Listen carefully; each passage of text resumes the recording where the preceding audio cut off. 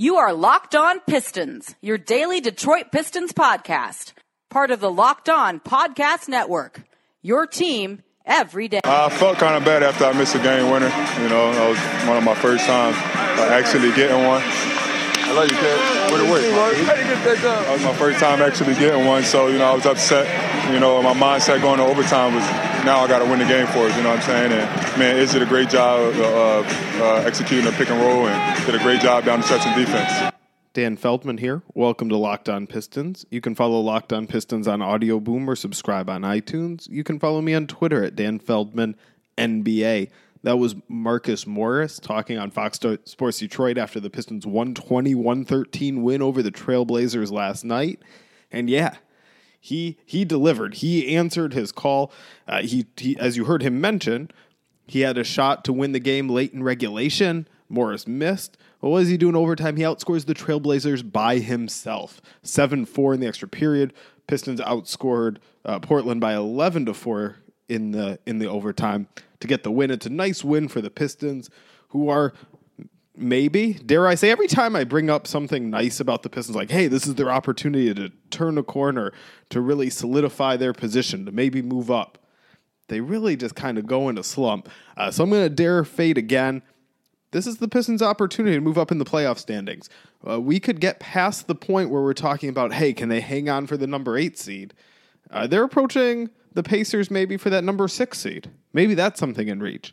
I never really trusted the Pacers' success. Not a huge fan of how that team is assembled.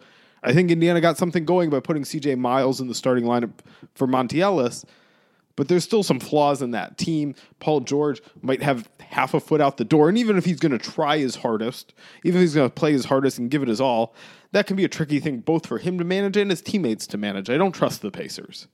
There is room for the Pistons to go up. A win like last night is encouraging. Marcus Morris was awesome. 37 points. It was a career high. He also had 8 rebounds, 6 assists. And if you heard that interview, that brief interruption, that was by Ish Smith coming over to congratulate him, just ingraining himself a little more. Ish Smith played 29 minutes, more than Reggie Jackson's 24. Ish Smith had the big minutes down the stretch. Ish was good early in the fourth quarter. Stan Van Gundy went to Reggie Jackson, sort of, maybe a little later than he usually would have brought Reggie in. But he went back to Reggie Jackson, seemingly for the home stretch, seemingly, and then went back to Ish Smith. The Pistons are giving Reggie Jackson every opportunity, and that's what we're going to talk more about today. The Pistons lineup conundrums. They have a good problem, and they have a bad problem. Let's start with the bad problem, because that's the big one. That's the one we've spent so much time discussing, but it's really going to have a huge effect on where this team goes, and that's at point guard. Reggie Jackson just didn't get it done again last night. He had 10 points, 4 of 12 shooting, 0 of 4 on three-pointers. He had 4 assists, but 2 turnovers. Just the offense didn't really click and flow with him. That was different with Ish Smith, who had just 12 points on 5 of 13 shooting, but had 7 assists and just 2 turnovers. The offense just flows better with Ish Smith. Now, here's the key.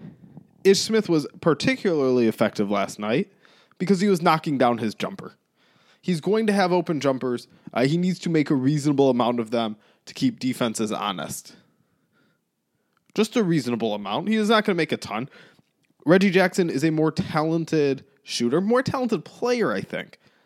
But Ish Smith can do some things. He needs to make that jumper. It's not a dependable shot. It's not a dependable shot for Ish Smith.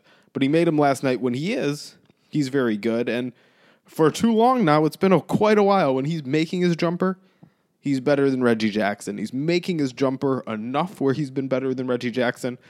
And that's a failure on Jackson's part. Jackson should be better. Maybe this is because of injury. I'm not putting the blame on Reggie Jackson. When I say it's a failure on Jackson's part, that includes potentially some failure of circumstance. Things that reflect on Jackson but aren't necessarily his fault. He missed training camp. He missed the beginning of the season with an injury. He has not shown the same burst. He's just basically been a jump shooter. And it's not good for him. It's not good for the Pistons.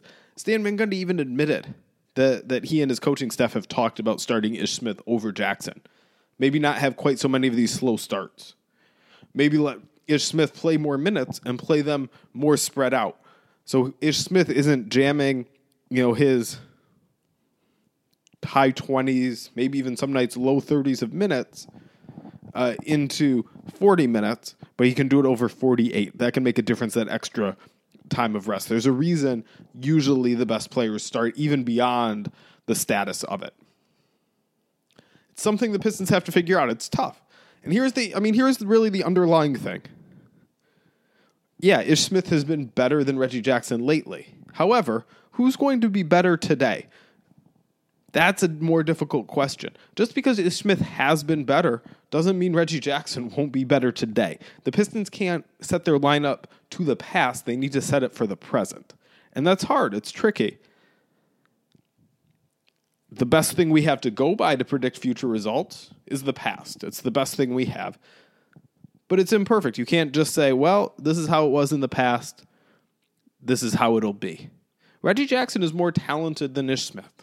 He is more talented. He can be better. He has shown during his career, especially last year, times of being better. What will it take Reggie Jackson to recapture that? That's the big mystery. And when is Ish Smith's jumper going to be falling and when isn't it? Because Ish Smith tops out at okay when his jumper is not falling. And that's only peak Ish Smith with his jumper not falling. That's when everything else is going well. One point in Ish Smith's favor that's going to give him some more leeway. He had 7 steals last night. Reggie Jackson can be and should be a better defender than Ish Smith. Jackson's strength and wingspan should be bigger assets than they are. Neither one has been a very good defender, but if you're not going to be a good defender, at least be an aggressive defender. And Ish Smith was aggressive. That's what you want to see. And that's going to give him some offensive benefit of the doubt. So that's the Pistons' bad problem. That's their hard, tough problem. Let's talk about their good problem.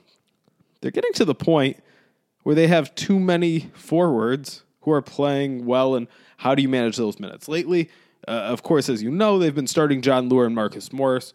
Morris, awesome game last night. Jon Leuer, 0 points on 0 for 8 shooting. He was minus 20. By the way, as far as Reggie Jackson and KCP, Reggie Jackson minus 9. Reggie Jackson and Ish Smith. Reggie Jackson minus 9. Ish Smith plus 16. That's telling. That was a single game plus minus can be misleading, but if you watch this game, in this game, there was something to that. And there might be something to it with the forwards also. So you have Jon Leuer minus 20. Marcus Morris plus 4.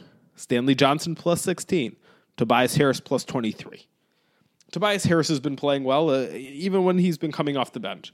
That hasn't bothered him. In fact, he's probably played a little better since coming off the bench.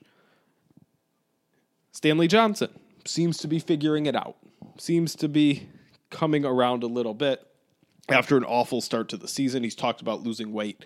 It appears that's part of it. He looks swifter on the court. He's playing well. Again, he was part of that finishing lineup too. Pistons down the stretch had a lot of Ish Smith, KCP, Marcus Morris, Stanley Johnson, and then back and forth a little bit between Andre Drummond and Aaron Baines. Got to figure out this lineup. It's, Stan Van Gundy, I think, is correct to be a little reluctant to change things because the Pistons are winning at a decent clip. It's okay sometimes to have your better players coming off the bench, and this is a combination that's generally working okay. Definitely has worked better than some other things they've tried. But is there something else out there that could work even better? And do you want to risk disrupting what you have now to try and find it? It's a big question. It's a hard question. There's a little bit more room for error at forward, just because there are multiple players playing well. It's not like a point guard where your backup is outplaying the starter. Here, at forward, you got some interchangeable forwards. Jon Leuer isn't going to play the 3, but everybody else can be a 3 or a 4, so it gives you options. You can move Leuer to some minutes at center, so there's some different options. But Stanley Johnson playing well, Tobias Harris playing well, Marcus Morris playing well. You're far more likely, whatever you try there, to have something that works.